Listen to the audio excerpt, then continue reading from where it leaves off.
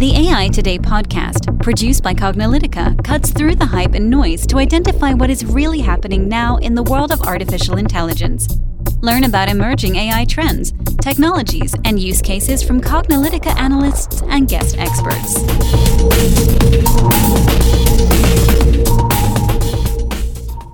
Hello, and welcome to the AI Today podcast. I'm your host, Kathleen Walsh. And I'm your host, Ronald Schmelzer. Our guest today is Naveen Rao, who's the Corporate Vice President and General Manager of Artificial Intelligence Products Group at Intel. Hi, Naveen. Thank you so much for joining us today. Thank you for having me. I'm excited to be here. Yeah, welcome, Naveen, and thanks for joining us. We'd like to start by having you introduce yourself to our listeners and tell them a little bit about your background and your role at Intel. Yeah, absolutely. My name is Naveen Rao. I have a little bit of a circuitous background when it comes to the AI space. I guess I was kind of doing AI before it was really cool and became AI as it is today. I spent about 10 years or so in industry as a computer architect and, chip designer, doing various aspects of chip design and software development. And, I always had an interest in how biology looked at computation. And so even as an undergrad, and, after 10 years in industry, I decided to go back to school and get a PhD in computational neuroscience to really kind of go after that space. And as you may know, many of the roots of our current generation of AI and neural networks are in neuroscience and computational neuroscience. So really, it was about understanding what we know about how brains work and seeing if we can bring that back into technology and sort of utilize some of those concepts to build new computers. After finishing grad school and a postdoc and things like that, I actually founded a company called Nirvana, along with a couple of other neuroscientists, which was about exactly this, bringing novel concepts that we've uncovered from brain computation, combined with the computer science and applied math side of things from deep learning, and actually building a new hardware substrate and platform to make this field go faster and do more with it. And about 3 years ago, almost to the day actually, we were acquired by Intel. And from there, the whole neural network processor and AI products group was born as part of Intel. Yeah, that's pretty good. I mean, not a lot of the founders of AI companies have a computational background, and I think that's very informative. We have a lot of folks from data science and data analytics and that sort of stuff, but coming at it from understanding like the computational circuitry of the brain basically is particularly powerful, especially since we're trying to get these systems to function like the brain. And and for many folks of our listeners who are working on AI projects, a lot of which are very narrow applications of AI. We haven't quite yet figured out AGI yet, as you're sure quite aware. They're really focused on training their models to do very specific things. And of course, training is one of those time and resource intensive processes. So, how have you seen, training and the training tools and the technologies and the methodologies evolve over the past few years to help teams more quickly train and deploy their AI models? Well, I think there's just been a maturity that's come to the tools that are available. Just 4 or 5 years ago, there were really no tools. You really had to grow these things yourself. And some of the early people in this field really understood how to write and optimize low-level software. And that's actually what made some of these things possible. Because to train a neural network or any machine learning system, you have to iterate over data many, many times. And making that fast is very important because, at that time, it could take a month or two to train a very basic neural network. And, a month or two is a long time, especially for engineering time, to wait for an answer to come back.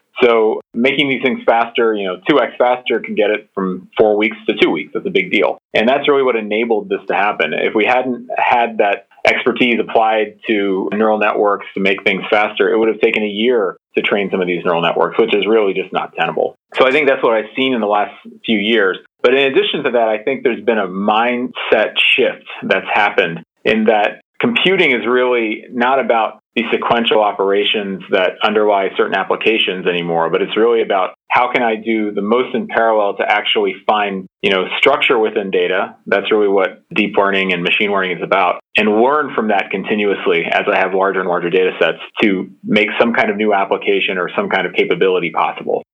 Natural language processing is a big deal these days. Speech processing and image processing have been kind of at the forefront of AI for a long time. And a lot of that wasn't even possible until we had these capabilities from those homegrown tools, which then matured. So now it's actually gotten to a point where someone doesn't need a PhD in computational neuroscience or computer science or something like that to be able to make these things work. You can actually take off-the-shelf open source tools, build and iterate your own neural network on your data, and actually go and deploy it. Yeah, it's incredible the speed at which we have progressed. We hope you're enjoying this podcast and sorry for the brief interruption. Cognilytica not only produces the AI podcast that you're listening to right now, but we also generate research and advisory to help companies make sense of AI and cognitive technologies. We also run the most authoritative, vendor-neutral AI and machine learning training and certification on the market. If you're looking to make AI a reality for your organization, our 3-day Cognilytica training is for you. If you're interested in attending, you can find pricing and registration on our website at cognilytica.com. We'll also provide a link in the show notes. We've met many of our podcast listeners in our classes, and we hope that we'll see you there as well. Now back to the podcast. We have progressed in just the past few years. And to think about, how Alexa has only been around for 5 years, it feels like it's been around for a lot longer. So it's just interesting how fast it moves and how it doesn't feel that way. So deep learning neural networks continue to be a popular algorithm, but they're very data and resource hungry. So how have you seen companies evolving to allow this to become a more approachable solution for all? Well, I think there's two aspects to this. One is understanding what advantages neural networks bring and how that can be leveraged by companies, to make their bottom line better or to drive new experiences to their customers. Then the other side of that is once companies understand, hey, there's a lot I can gain from using these things, it's upon us, the technology providers, to actually build the right tools and capabilities within our product offerings to make it fast and easy. So, in the time that we founded Nirvana, since it was about 5 years ago to today, I think we have at least 100x increase in speed of training a neural network. 5 years to go 100x is quite incredible on anything. So I think what we've seen is that the computing market has understood, wait, this is actually our next big thing. And we have to build engineering solutions to fill that demand. Companies like Google actually understood this very early, and that's why they invested in things like the TPU. The rest of the industry took a little while longer to understand that and catch up. The GPU had a little bit of a happy accident here because they were looking for more data parallel problems. Turns out that you can actually port neural networks to a GPU architecture as a first rev and get something that's quite a bit improved over some of the existing hardware offerings at the time. So I think all of a sudden the industry is like, wait, we can actually build solutions specific to AI and do even better. And that's kind of where we're at the precipice of right now. Yeah. And I think that's very important because, companies are still experimenting. It's not like companies have a lot of internal knowledge and memory, and internal experience building these machine learning models. So they need to iterate on those models continuously.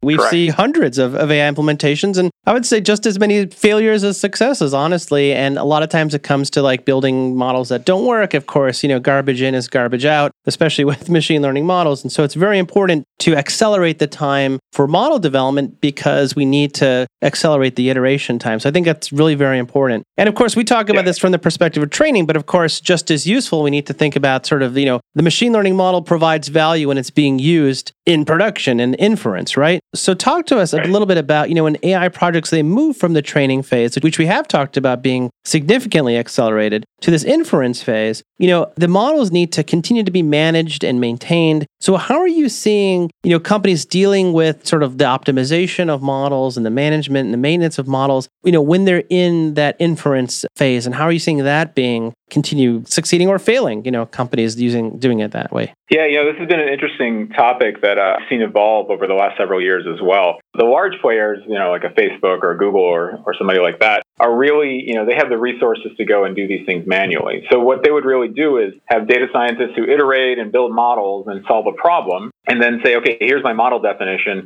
Infrastructure team, go and scale this out or deploy it. And that process of taking that model and then figuring out how to map it to a scalable infrastructure was an entire effort, a huge team in and of itself to port that model to some kind of architecture they could, operate at a low power or whatever power envelope they had for their infrastructure and make it work in their sort of scaled out deployed infrastructure. And it was a pretty big effort, like hundreds of people involved to do this. So highly manual, very bespoke and difficult. And, now we're seeing tools come online. Intel is actually bringing several of them out, like things like OpenVINO. It's an open source tool that we have today that we see really good traction on because it's solving this fundamental problem. I have a trained neural network and I want to make it go fast on a particular infrastructure or target platform. And, this basically takes all of that work and makes it into a push button. I can just say, pull my model in from TensorFlow and deploy it out on this thing, and it'll work in a variety of different environments. And we're going to see more and more of this happening, because that's really kind of addressing a direct pain point that infrastructure guys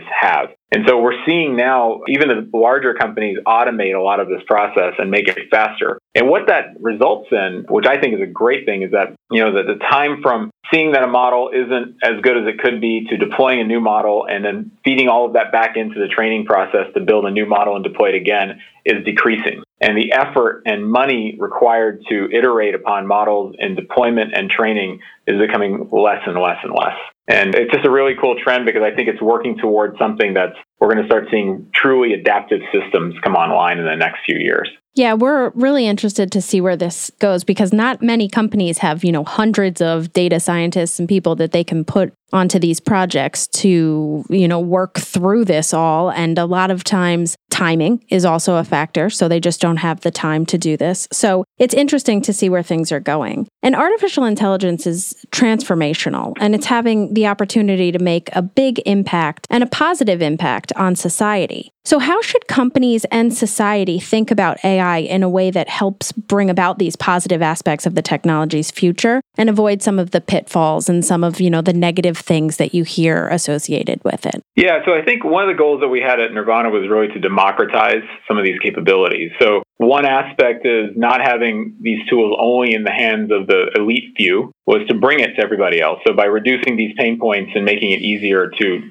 build, deploy, iterate neural networks across a variety of applications is one part of it. We'll see, just a whole ecosystem of solutions to a problem instead of one. All right, that's one way that we can be responsible as a society. I think secondly, when a company is looking to build a neural network or an AI solution for their problem, they really need to think through data privacy and security from the start. I would say we were, as an industry, a little fast and loose with data sets for some time. And it was really just, we were in that early stage of a new technology, and we're just trying to get stuff to work. And so you throw whatever you can at it, and you don't really think about, where that data came from or downstream effects of having intrinsic bias in your model. But now that AI is really and truly becoming a game changer, transformational, and ubiquitous, we start seeing that those issues can become really severe. Google had some issues with strange image classifications that they had to take down. I don't think anyone intended for those things to happen, but it was also because they weren't thinking about it. Mm-hmm. Anyone who deploys a solution that relies on personally identifiable information needs to be really, really critical of the way they treat data and how they anonymize, how they treat security, and how that information actually creeps its way into a model, into a neural network model. It's no longer data anymore. It's part of a neural network model, but how that could potentially even be recovered from that neural network model by someone malicious.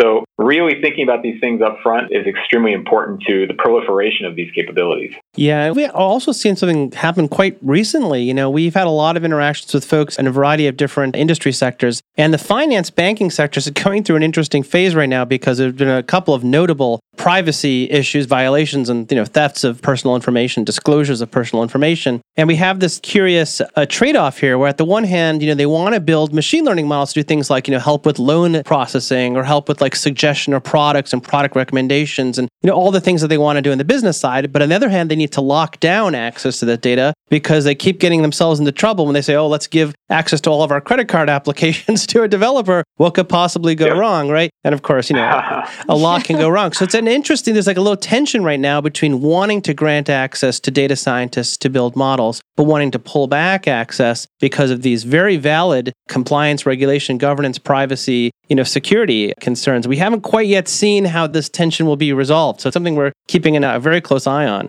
Well, this is something actually we've been thinking about as well, because, it's in our best interest. If we can enable these sorts of solutions to happen a little more seamlessly, grease the skids, it really drives demand for what we build. And so we've been thinking about various encryption schemes like homomorphic encryption and multi-party computation, which are two ways to solve a couple of the problems you just mentioned. Homomorphic encryption allows a neural network model to live encrypted in an infrastructure, so you can run it in AWS or Azure, and it's completely encrypted the whole time.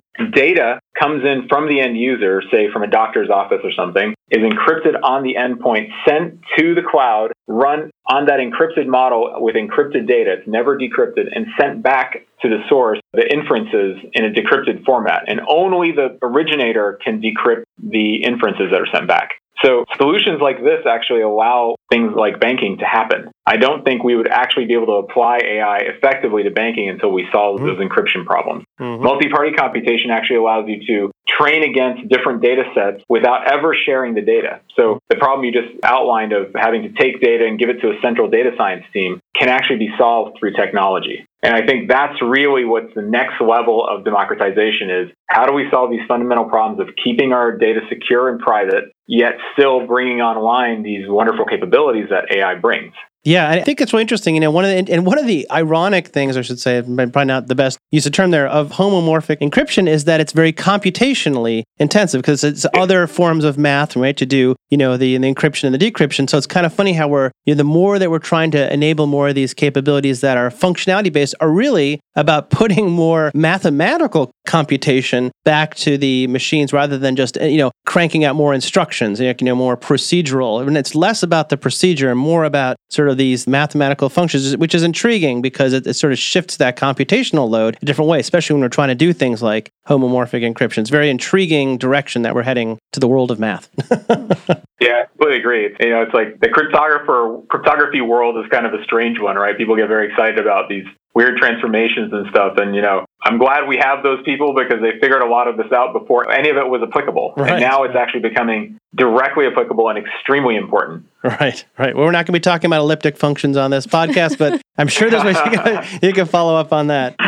Naveen, thank you so much. This has been a great podcast. And as a final note, we'd like to end with what do you believe the future of AI is in general and its application to corporations and beyond? So I think AI is a tool that allows you to do things in a different way. I really look at how the internet evolves as a kind of template. And you saw companies that were really able to think about a particular demand stream like retail and how can they apply the internet in a way that was novel and brought new capabilities that allowed them to completely transform and disrupt those industries like Amazon did. I think that same thing is going to happen in AI in the next several years. So I look at it as like the tools are getting to a maturity. We're actually at a point where enterprises can start leveraging these tools, and it's only going to get better. So the next 3 or 4 years, it'll be pretty easy to build neural network solutions and deploy them. And it'll be, straightforward on you go buy, this infrastructure to do that. It should be pretty clear. And the next thing is really about how do I apply that in a way that transforms and changes the industry to be, much more efficient or much higher performing than the old way of doing things. I see this in, various places, farming, like some of the old industries like that, insurance, finance, all these things that we kind of think of as stalwarts as like, the basis of our society. I think we can actually do in a much better, efficient way that AI can enable. Yeah, that's really important. And we definitely spend a lot of time tracking those end user applications. As deep we can get into the technology and how things work, at the end of the day, it's the impact that this is having on the various industries and the end users and making people's lives better, because that's what the function of technology is. We've invented it as humankind. Absolutely. Tens of thousands of years ago, we invented that's what technology is for. So, Naveen, wanted to thank you so much for joining us on the podcast. Your insight has been amazing. You're clearly a very well-regarded and very deeply aware researcher, and it's been working on this space for a while, so your insights are really intense. So we really appreciate you joining us here on this podcast. Thank you very much for having me. Yeah, thanks for joining us today. And listeners, as always, we'll post any articles and concepts discussed in the show notes. Thanks for listening, and we'll catch you at the next podcast. And that's a wrap for today. To download this episode, find additional episodes and transcripts, subscribe to our newsletter, and more, please visit our website at cognilytica.com. Join the discussion in between podcasts on the AI Today Facebook group, and make sure to join the Cognilytica Facebook page for updates on this and future podcasts. Also, subscribe to our podcast in iTunes, Google Play, and elsewhere to get notified of future episodes. Want to support this podcast and get your message out to our listeners? Then become a sponsor. We offer significant benefits for AI Today sponsors, including promotion in the podcast and landing page, and opportunities to be a guest on the AI Today show. For more information on sponsorship, visit the Cognilytica website and click on the podcast link. This sound recording and its contents is copyright by Cognilytica, all rights reserved. Music by Matsu Gravas. As always, thanks for listening to AI Today, and we'll catch you at the next podcast.